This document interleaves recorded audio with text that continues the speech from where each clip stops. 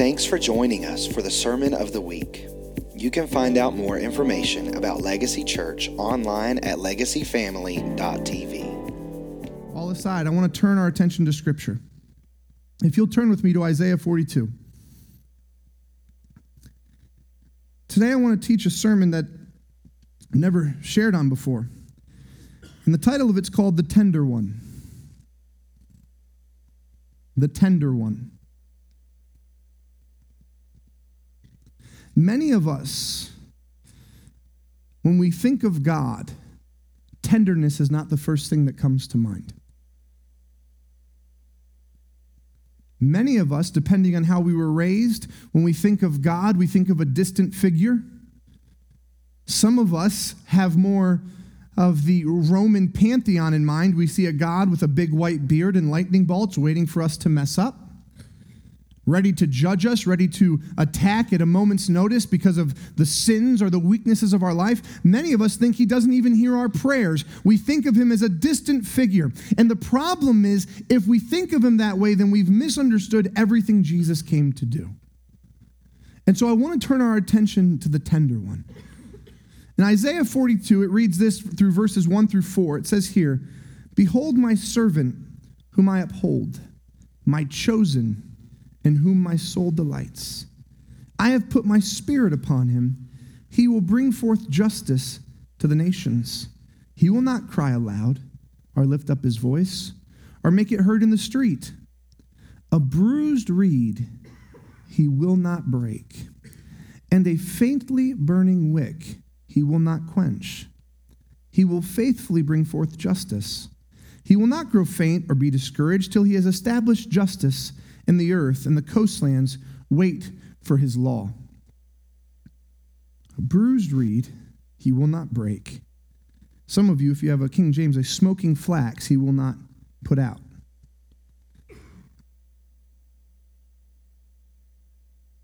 I don't know how many of you have ever been through a swampland and actually been around reeds. But a bruised reed is a reed that's bent over. It's already not in good shape. And as you're trudging through a swamp or you're walking through something that is more of a water-based territory, it's easy to step on something like that and snap it in two. It doesn't even take much effort. You could brush up against a bruised reed and break it. Now, maybe that's not your thing, but maybe you've had a candle in your home before and you've lit it and you've realized it's not quite catching. Maybe the wick's a little too short, and so it's getting caught on the wax and it's starting to go out. And all you got to do is move that candle an inch or turn on the AC unit, and that candle's gone. And speaking of Jesus, it says, he will not do this. The prophet looking ahead says, this is the servant in who God delights. He won't break a bruised reed. And I think that some of you are here, and if you're honest, you feel like a bruised reed. I know we're in church, so some of you have the mask. It's because what we do. Some of you had the parking lot miracle. Are you familiar with what that is? Some of you have no idea what I'm talking about. Here's the parking lot miracle. I don't know this from experience, but I know about it. It's when you and your spouse are driving to church and you are arguing like cats and dogs on the way. But the moment you reach the parking lot, this weird grace overtakes you. And as you open the door, you are a loving couple. You hold hands in church and you pretend like you like each other until you return to said car. And then at that moment, that grace lifts, the miracle dissipates, and you are back to finishing said argument that you've been thinking about the entire church service while you smiled. It's never happened to me. My wife a few times, God bless her soul. But you're here and you're discouraged. Some of you are here and you know that there's private bondage in your life. And it's church time, so we do the church thing, but you're in pain. Some of you, your marriages are not doing good. You say you love each other, but you barely like each other. You can't remember the last time you snuck into a bedroom and smiled. Kids are gone, I can say that, right? And you're a bruised reed. And the thing that's happening is you're not turning to the Lord because the idea you have of him is that he's more disappointed in you than you are in yourself. And he's more angry at you than you are at yourself. And so you start to distance yourself because you don't know him as tender. You don't know him as kind. Matthew 12. There's a dialogue here, and this same passage from Isaiah 42 is then quoted, but I want to look at the passage that comes before it in Matthew 12 and verse 9. This is Jesus in ministry. It says, he went on from there and entered their synagogue. In verse 10, and a man was there with a withered hand. And they asked him, is it lawful to heal on the Sabbath? So that they might accuse him. And he said to them, which one of you has a sheep? If it falls into a pit on the Sabbath, will not take hold of it and lift it out? Of how much more value is a man than a sheep? So it is lawful to do good on the Sabbath. Then he said to the man, stretch out your hand. And the man stretched it out, and it was restored, healthy like the other. But the Pharisees went out and conspired against him, how to destroy him. Jesus, aware of this, withdrew from there, and many followed him, and he healed them all, and ordered them not to make him known. I want to stop there. If you continue on, you'll see that then it says this was to fulfill the very passage we just read out of Isaiah 42. They find a man with a withered hand. It's interesting, in that particular dynamic, this is not something he could have done. It didn't say a wounded hand.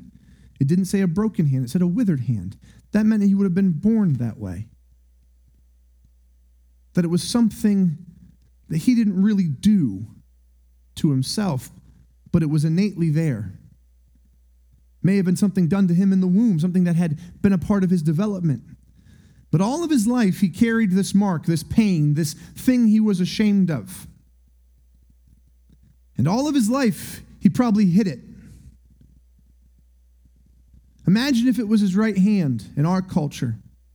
That always awkward moment some of you lefties might understand where you go to shake hands, but everybody's right-handed and they want to reach for your right, and he doesn't want to show that hand. Because that's the place of shame and embarrassment and pain. That's the thing he doesn't want people to think about him. That's not how you put your good foot forward. So, I can imagine there are times he has his hand in his pocket. And if you see him, you think he's just fine, he's normal. Everything's okay. Until all of a sudden somebody tries to hand something to him and he goes, I can't carry it. And see, some of us have the same thing, but it's in our soul. There are things, there are places that are wounded, and no one can see it until it's needed. No one realizes it's there until all of a sudden they poke it and that thing rises up in us. No one knows that we have hidden anger until all of a sudden we're slighted or an offense takes place. And inside it's turmoil and inside it's pain, and we wonder if he's even willing to heal that place. So we don't even bring it out. And this is the thing I love about what Jesus does. He tells him to stretch forth his withered hand. He says, bring the thing that you're ashamed of. Bring the thing that's caused you embarrassment. Bring the thing that's caused you pain and put it out in the light.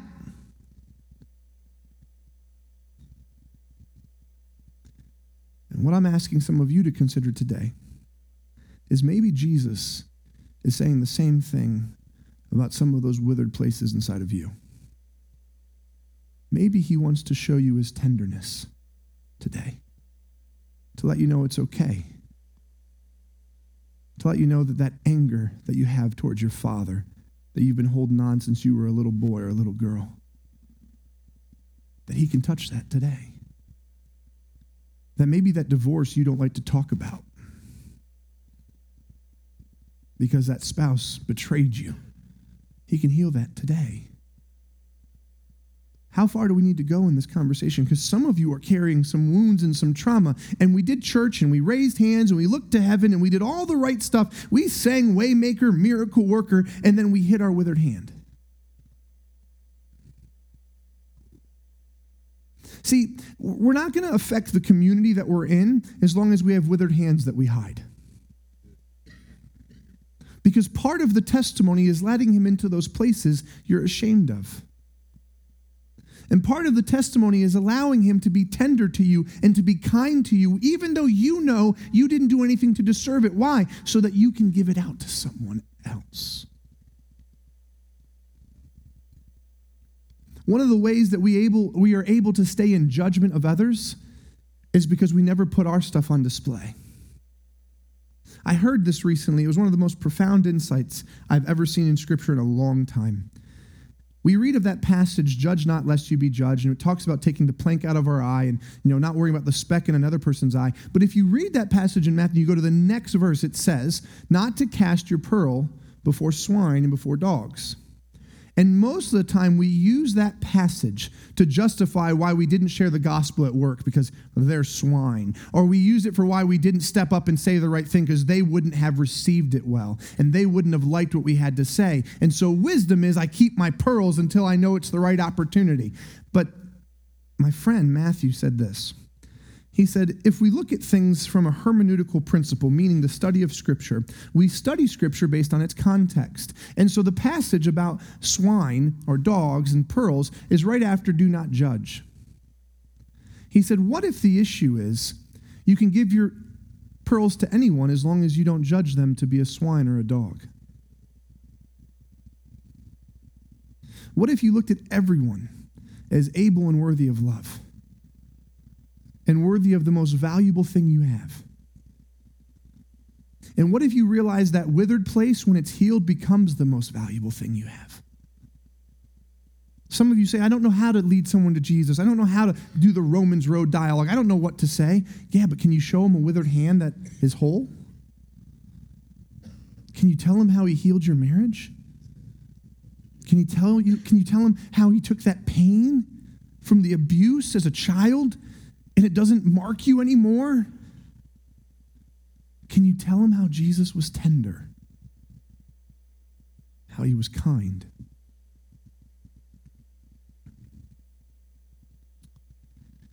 When we look at Isaiah 53, it was referenced earlier, and we know about the healing and whatnot. But I want to start at verse 7. And I want to highlight something here to show again the tenderness of our Lord. Because most of us could not suffer silently, especially if it was unjust. Now, if I deserve it, if I've done something wrong, then by all means, I need to pay the penalty. But I have kids, and I know what happens if my daughter comes in and says, Brooklyn did such and such, and Brooklyn knows he either didn't do it or he did it because of what Mila did. Brooklyn comes in yelling, wait a second, Dad, wait a second, Dad. Mila did A, B, and C, and that's why I smacked her. I know your kids never hit each other. Mine do. And my daughter, even though you just heard of a boy hitting a girl, my daughter is fierce, so don't feel pity for her at all. She would ruin every one of those boys if I allowed her. But we protest. We say, no, you can't. That's not fair. That's not right. I don't deserve that.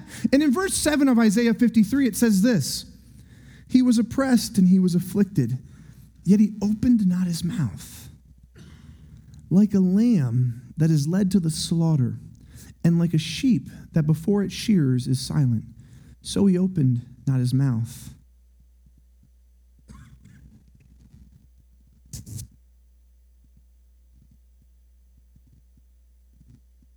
Does this sound like any God you know?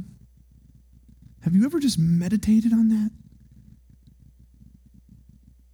Have you ever sat down and said, maybe my idea of God doesn't match up with the quietness of a man who's suffering on my behalf because he loves me so much that it says with joy he faced the cross?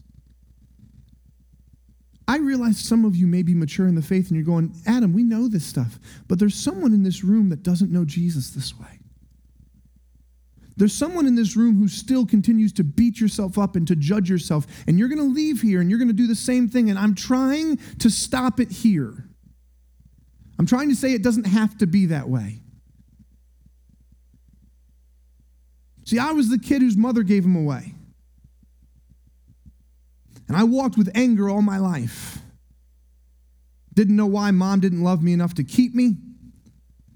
And then I was the kid who blew my knee out, had 4 knee surgeries, and some nice prophet got up and said, God did that to you because there was sin in your life. By the time I got to college, I had so much anger at God and the idea of God. My whole family's in ministry. Grandfather was a pastor. 5 uncles were pastors. So all I knew was this, and I thought it was all just ridiculous. It was a great show, and I was so angry. And so I got to college, and I ran from God. And I did everything in my power to destroy my life and to destroy my call. And when God finally began to draw me back to himself, the thing I couldn't believe was that he'd be tender towards me. I didn't think I was worth it. I thought for certain he would judge me for all the nights that I can't remember because I was blacked out, for all the girls that hearts I broken in the ways I treated them, for all the things I did. I said, there's no way he's going to restore me. There's no way he's going to be kind to me. He can't do that. I deserve something worse.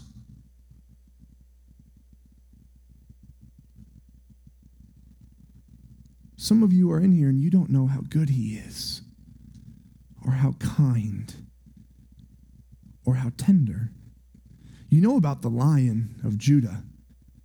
You know God's powerful and he's mighty. But you don't know how to hear him whisper your name in delight and say he's for you, not against you. I want to turn to one more passage.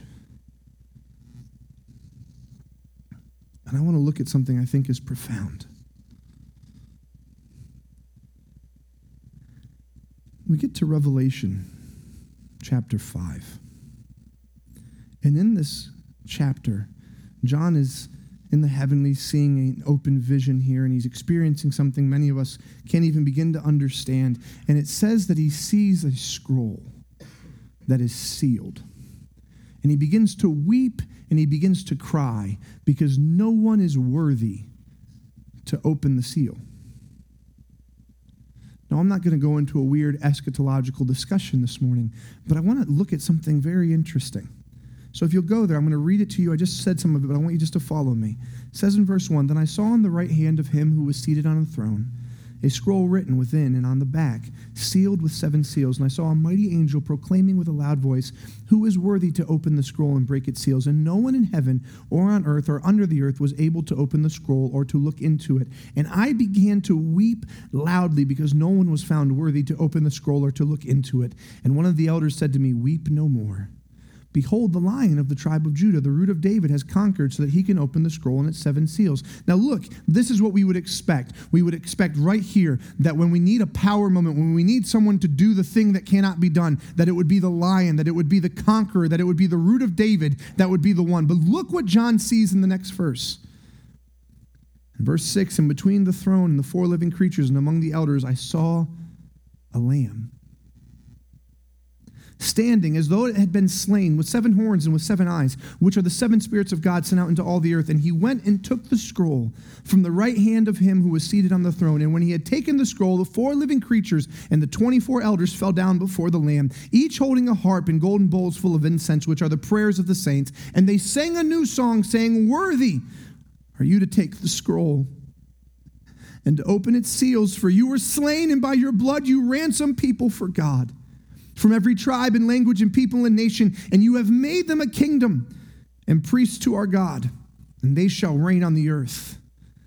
And then I looked, and I heard around the throne and the living creatures and the elders the voices of many angels, numbering myriads of myriads and thousands of thousands, saying with a loud voice, Worthy is the Lamb who was slain to receive power and wealth and wisdom and might and honor and glory and blessing. And I heard every creature in heaven and on earth and under the earth and in the sea and all that is in them saying, To him who sits on the throne and to the Lamb be blessing and honor and glory and might forever and ever. And the 4 living creatures said, Amen. And the elders fell down and worshiped. John is weeping, saying, I don't know who's worthy to open these scrolls. An elder says to him, the Lion, but when he looks, he sees a lamb. Now, I think it's very interesting Because in our minds, we would think if someone needed the power to open something, that the lion would be the picture you would lean on. That you would need God to do something, you'd lean on his power. But what he sees is probably one of the most tender animals you could consider, a lamb. Why am I highlighting this?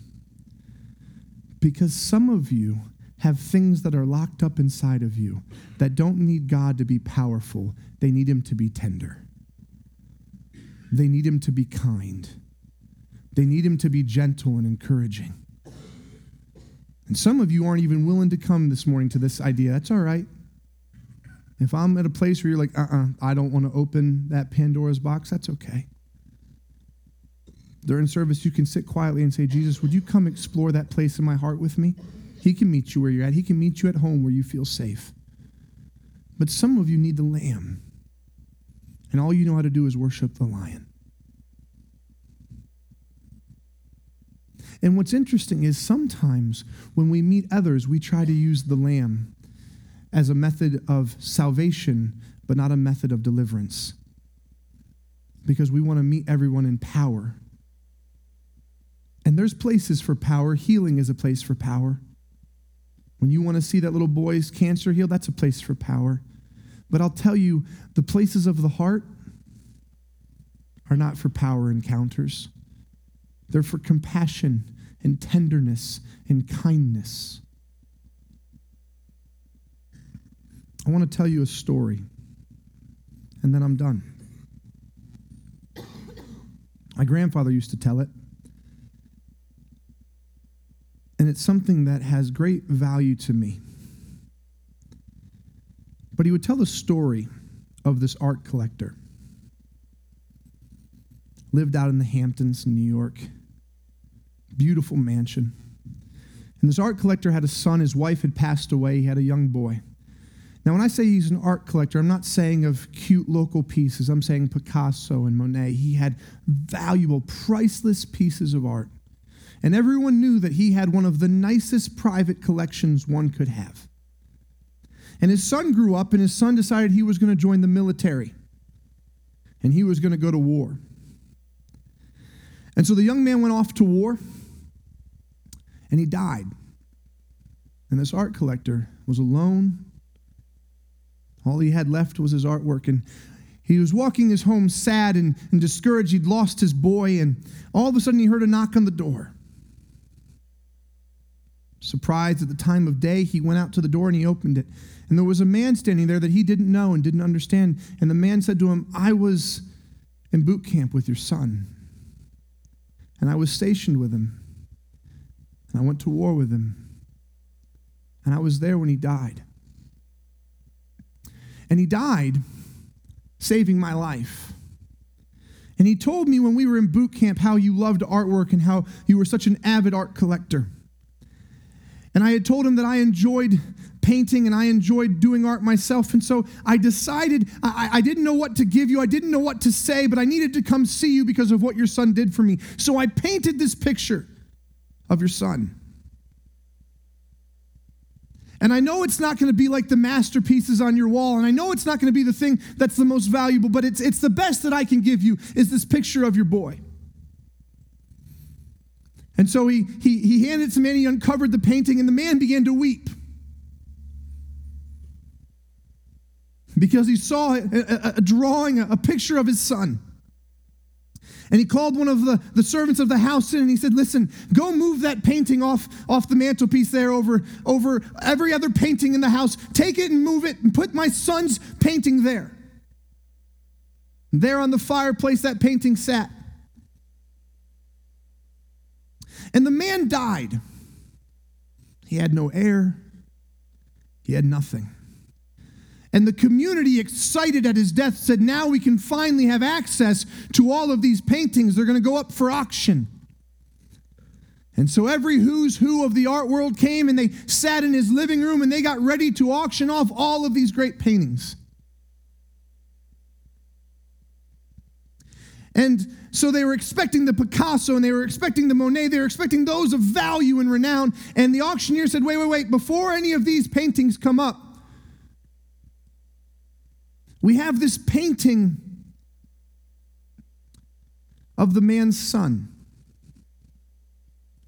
And the people began to boo. They didn't want to deal with this. They said, what is this? Well, this is not what we're here for. You know what we're here for. This should be at the end of the auction. It's the thing of least value. It's the place of his pain. It's the thing that doesn't mean anything to us. But the young man who had painted it had come. And he was sitting there.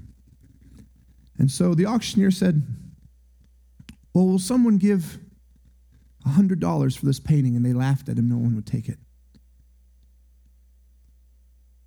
And the man who painted it said, I'll give $10. And he said, is anyone, more than 10, someone 20, something, nothing. I'll give $10. And so the man took the gavel and he struck and he said, the auction is ended. People were upset. What do you mean the auction's ended? And he said, the owner of this painting put in his will that at this auction, whoever would take the picture of his son would get everything else he had.